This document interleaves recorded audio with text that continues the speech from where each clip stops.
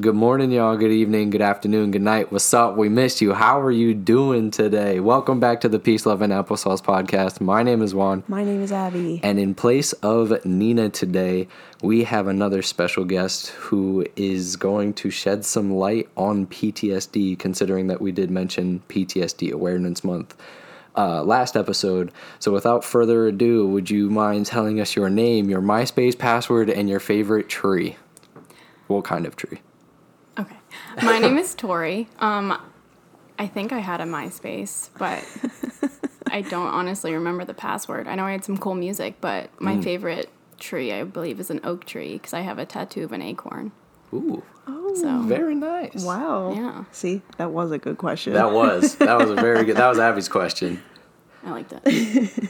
He was like, "What should the third question be?" It was like, I literally looked over and saw a tree. I was like, "Oh, your favorite tree." It worked. On that note, are you ready to just dive into it? I'm already dove in. We done dove. We done dived the dove. We div the dove. All right. First question we have for you is, when did you become aware that you had PTSD? I think I became aware that I had PTSD probably after I had my first trigger, which a little bit of a backstory is I had dated someone for about a year and a half, and after about 3 months, it was just not going well. And there were many things that led up to it. And there is a bunch of trigger warnings for anybody listening, but there was physical abuse, sexual abuse, mental abuse, verbal abuse, anything under the sun that you can really think of, it was there. Mm-hmm. And it just got worse and worse. And after I left, I think the first trigger was probably just a memory that I honestly didn't remember until it kind of hit me once we were all said and done. Sorry, that's not that specific. But No, it's okay. Like, how old were you, would you say? You kind of like, whoa, there's something going on. I was 17 when we broke up. I was turning 18, and I think, honestly, right after my birthday, so we had broken up at the end of 2015, and my birthday is May, and so right around that time, I kind of realized, like, once the dust had settled a little bit, that it got a lot worse than really what I thought it was. Mm-hmm. And you were in college at that point? I was graduating high school. Okay. And then was very scared to go to college, but did end up going the following August. So 3 months after I graduated, and it got worse from there. Yeah. Yeah. So what was it like, I guess, starting an entire new chapter of your life in college and then experiencing this trauma at the same time, because it was still ongoing at this point, Yes. correct? So that was absolutely terrifying because you're starting a whole new chapter of your life already, just going to college. And that was the first time I'd ever been away from my parents. And now I was being stalked at the time, too. So you don't have any protection. No one knows you. You have no friends that, know the situation or know who you are or anything like that. So it's a fresh, clean slate, but I was terrified. Yeah. And then of all the traumatic events, when, like, in the timeline of things, when did it finally, like, end?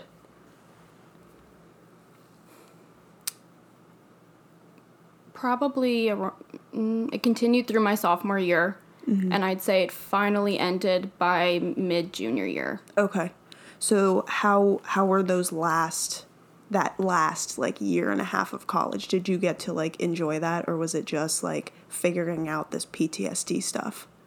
I did enjoy it. I didn't want to let them take anything away from me as much as they already had, but I started to figure it out and really did find my group of people and felt a lot more safe and was able to kind of, like, now that the dust from the relationship had settled, but now the dust from all this trauma afterward had settled, and it wasn't as ongoing and permanent and coming in my face every single day as tactics as they still tried to attempt to contact me or whatever that would have been. So, yeah, I mean, the last year and a half was better. Yeah. And then I had found my people at that point, so I was able to confide in them and let them know what was going on and, you know, what my life is like and this is who I am and how it kind of came to be. Hell yeah. What symptoms do you experience? So I have short-term memory loss. And you were, like, diagnosed with this?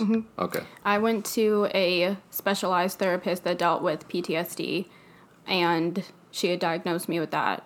Because we'd be talking and my brain would go elsewhere. And honestly, I had it just a second ago. Yeah. You asked me a question and I honestly couldn't remember the question and it came back to me pretty quick. But I lose my train of thought a lot. I'll walk into a room and forget what I was doing, forget who I was about to text, what I was going to look up, what I was going to say to someone in an answer. In class, I'll forget what I was going to say, or I can't remember where I was going. So yeah, yes, I was diagnosed with short-term memory loss and the typical anger, frustration, but I'd say short-term memory loss was the biggest one. How do you deal with that on a daily basis? Sometimes it's funny that it's like, you know, I'll figure it out, but it does get very, very frustrating, especially with school because now I'm in graduate school. So I compare myself a lot to other people and how they just know all these things after hearing their professor say it once or reading it from the book once. It takes me so much longer to do anything, whether it's therapy techniques, because I'm practicing to be a speech therapist, or whether it's, you know, just definitions, how to apply something in class. I don't remember. So it does get very frustrating, and I try not to let it be something that gets me down because it is what it is, but it does take a toll every once in a while. Absolutely. Are there days where it's like some days are worse than others, or you find it like you have more memory loss in like times of high stress? Like, how does that affect you? So definitely around like finals week or, you know, midterms or anything like that, comparing it to school, just because that's what I'm doing right now. I get in times of high stress, that is when my memory is the worst, or if I'm tired. That's another thing. I'm very chronically tired, which is just frustrating. Everyone's tired, but I have to take a nap at least every day. And it's not like, a 30-minute nap. It's like 2 to 3 hours. So very tired. And that's a lot from just constantly having my mind work all the time to remember what I was doing, what I was saying, who I was talking to. Yeah, absolutely. So while now living with PTSD, is the traumatic event or events something that you like consistently relive?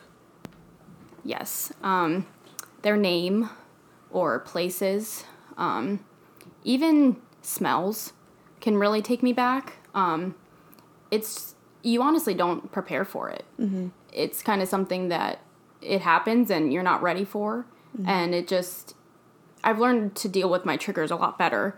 Before it was hyperventilating and almost like scream crying and, you know, curling up in a ball. And now it's just, I get silent and just have to feel it out and kind of ground myself to realize like where I am. Everything's okay. But yeah, I mean, there's so many. And I think with the short-term memory loss and your brain compartmentalizes so many things that gets kind of shoved in like this deep, deep box. And then all of a sudden something happens and it yanks it right out of the box and it's right here. And, you know, you could be at the grocery store and you're just shopping for watermelon. And all of a sudden it's like, oh, I'm upset now. So I'll just finish buying my watermelon and I'll leave now. Yeah. So first, to preface this 2-part question, how long have you been dealing with it now? Like, how many years? So it started in 2015, and now it's 2022, so that'd be 7 years if the math is mathing. So in those 7 years, and obviously, like, going through everything we just asked you about, what ways of coping or self-care do you participate in to help yourself, like, keep moving forward? I let myself feel it. Some days are easier than others, and not every day is absolutely terrible. But it just happens, you know. I think that I'm in a very healthy relationship now, which has taken time to build trust, and I'm very open about it. There's nothing that I really want to hide about it. It's who I am, and it's definitely shaped me, but it's not, I don't want them to have the satisfaction that they did this to me. Mm-hmm. This is just a result of a relationship, and it's how I choose to deal with it. So now I rely a lot on my parents. I rely on my boyfriend. I rely on just how I know to get through it, which, like I said earlier, is just silent, kind of feeling the feels, especially if I'm out in public. If I'm by myself, a lot of frustration, or I'll write it out just to kind of process through it. I like to read it back and kind of see how I felt and pick that apart to just go through and be like, okay, like that makes sense, or, you know, you've been here before. But I know I always get through it, and it's just something that you just roll with the punches a little bit. Yeah. So in the instance of like somebody who is like freshly experiencing PTSD, how would you, I guess, like give advice to somebody to be like asking for support from the people around them? Like, how do you ask for support from the people around you?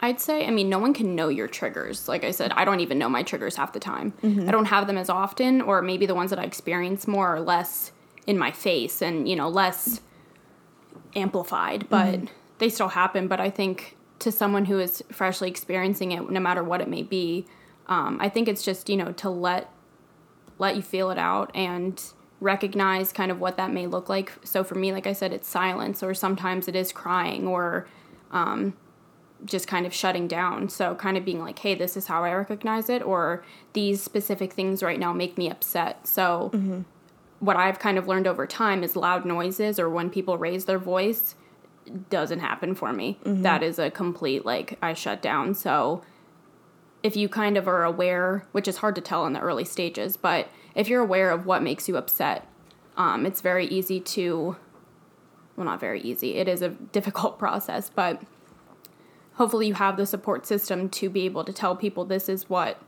upsets me, and just be very open about it. I'd also suggest seeking help.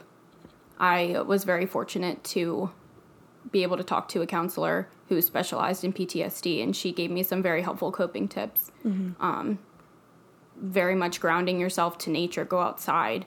The 5, 4, 3, 2, 1, it's like 5 things you can see, 4 things you can hear, 3 things you can smell, stuff like that. I like that.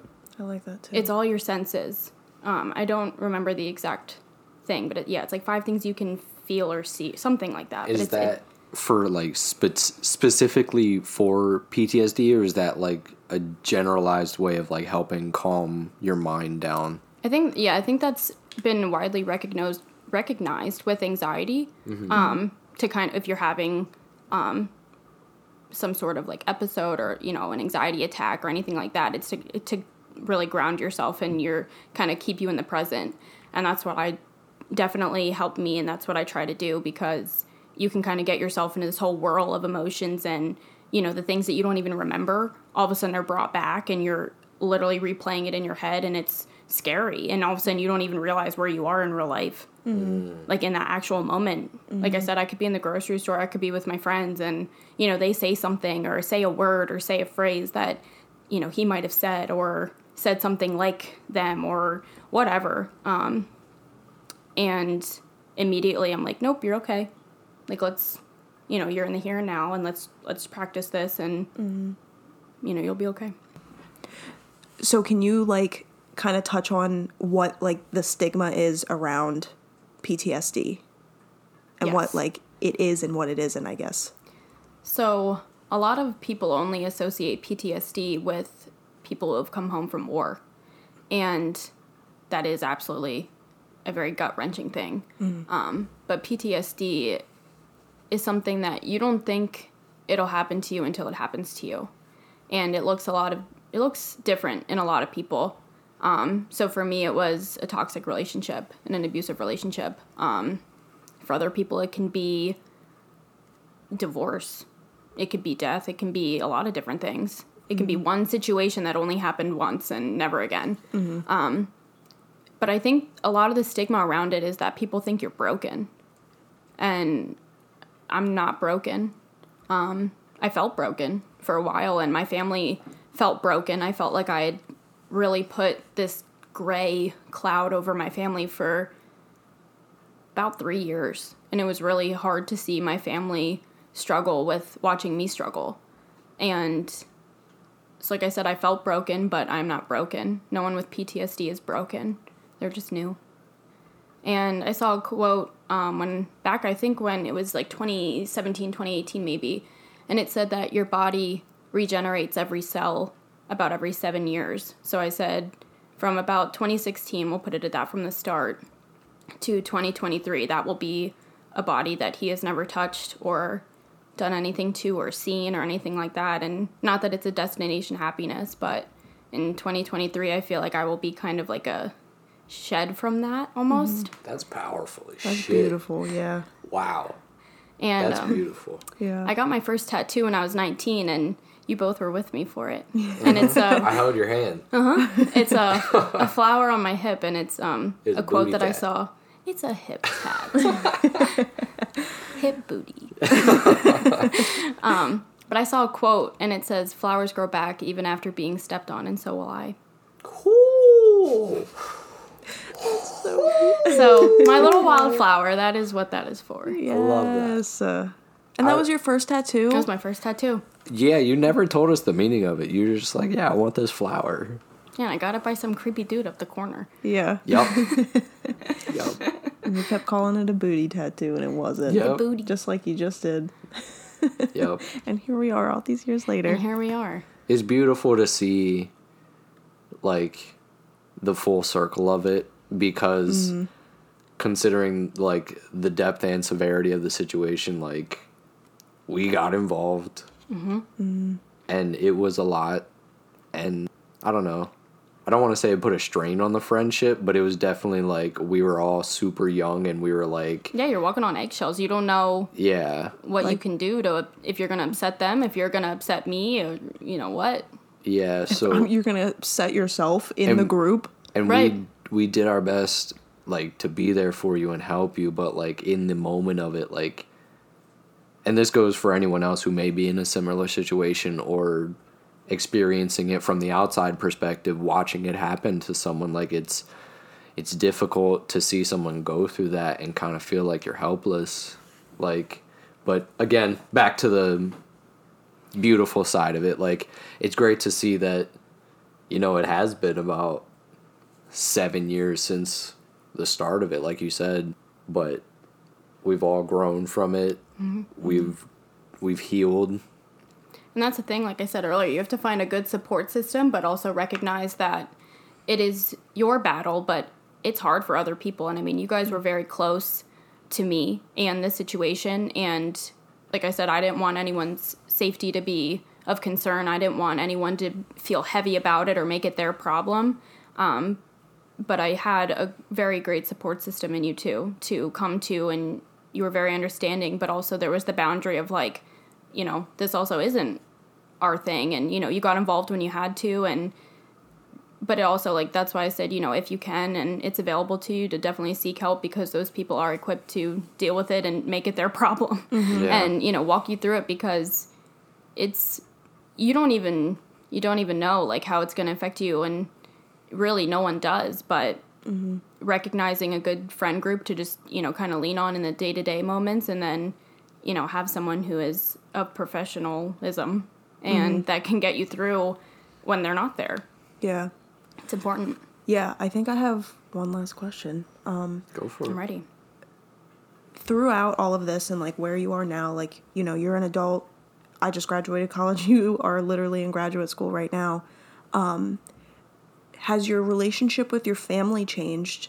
And do you seek a different type of relationship when you're making friends? Like, is there something that, like, you look for in people now, or that, like, maybe you're wary of? If, like, you're like, red flag, get away from me. Something like that. So to answer the first part, my mom and I became very close throughout it. And honestly, I mean, my whole family did, but it got to a point where I was so engulfed in it every single day, especially right after the whole news had broken, after we had broken up and everything was just blasted. I mean, everyone from every part of my life had an idea. I mean, no one knew the nitty-gritty, but all of a sudden it was like this hot news, and it kind of was like I was in a fishbowl, and people were just like tapping at me, like, "Are you okay?" Or like, or they didn't know how to talk to me anymore, because that's kind of like all anyone talked about. But it wasn't being talked to me. It was being talked to my parents or my siblings or my friends, or people didn't know how to talk to me anymore. I wasn't like a regular person anymore. Or they would come up to us. Yes, they would come up. That's what I mean. They come up to my friends. No one would talk to me about it. Yeah. Or, they'd go to my friends and be like, "Is she okay? Can I talk to her?" Like. Yeah. So, like I said, it was very much like I was in a fishbowl, isolated, and everyone would just tap on the fishbowl, and I was so surrounded by everyone else, but I was isolated. But my mom and I grew very close through it. She was also stalked a little bit through it, and she had some emotional distress. So we became very close through that, and my dad, tried to protect us and support us, and just was really wary of anybody. So it was hard. But my family definitely grew closer because of it, and I will have them to thank for that, because I don't think it would have been the same relationship. But as far as friendships or really anyone new that comes into my life, I try and be as open as possible, because I'm an open book. I am the way I am. I come out and I'm like a bull in a china shop. I just come out and I mean, yes, I'm Tori. I'm a Taurus. Like, it's just, it all fits. Yeah. And you've been that way our entire friendship. Yes, I'm here, and everyone else is just, I love you guys.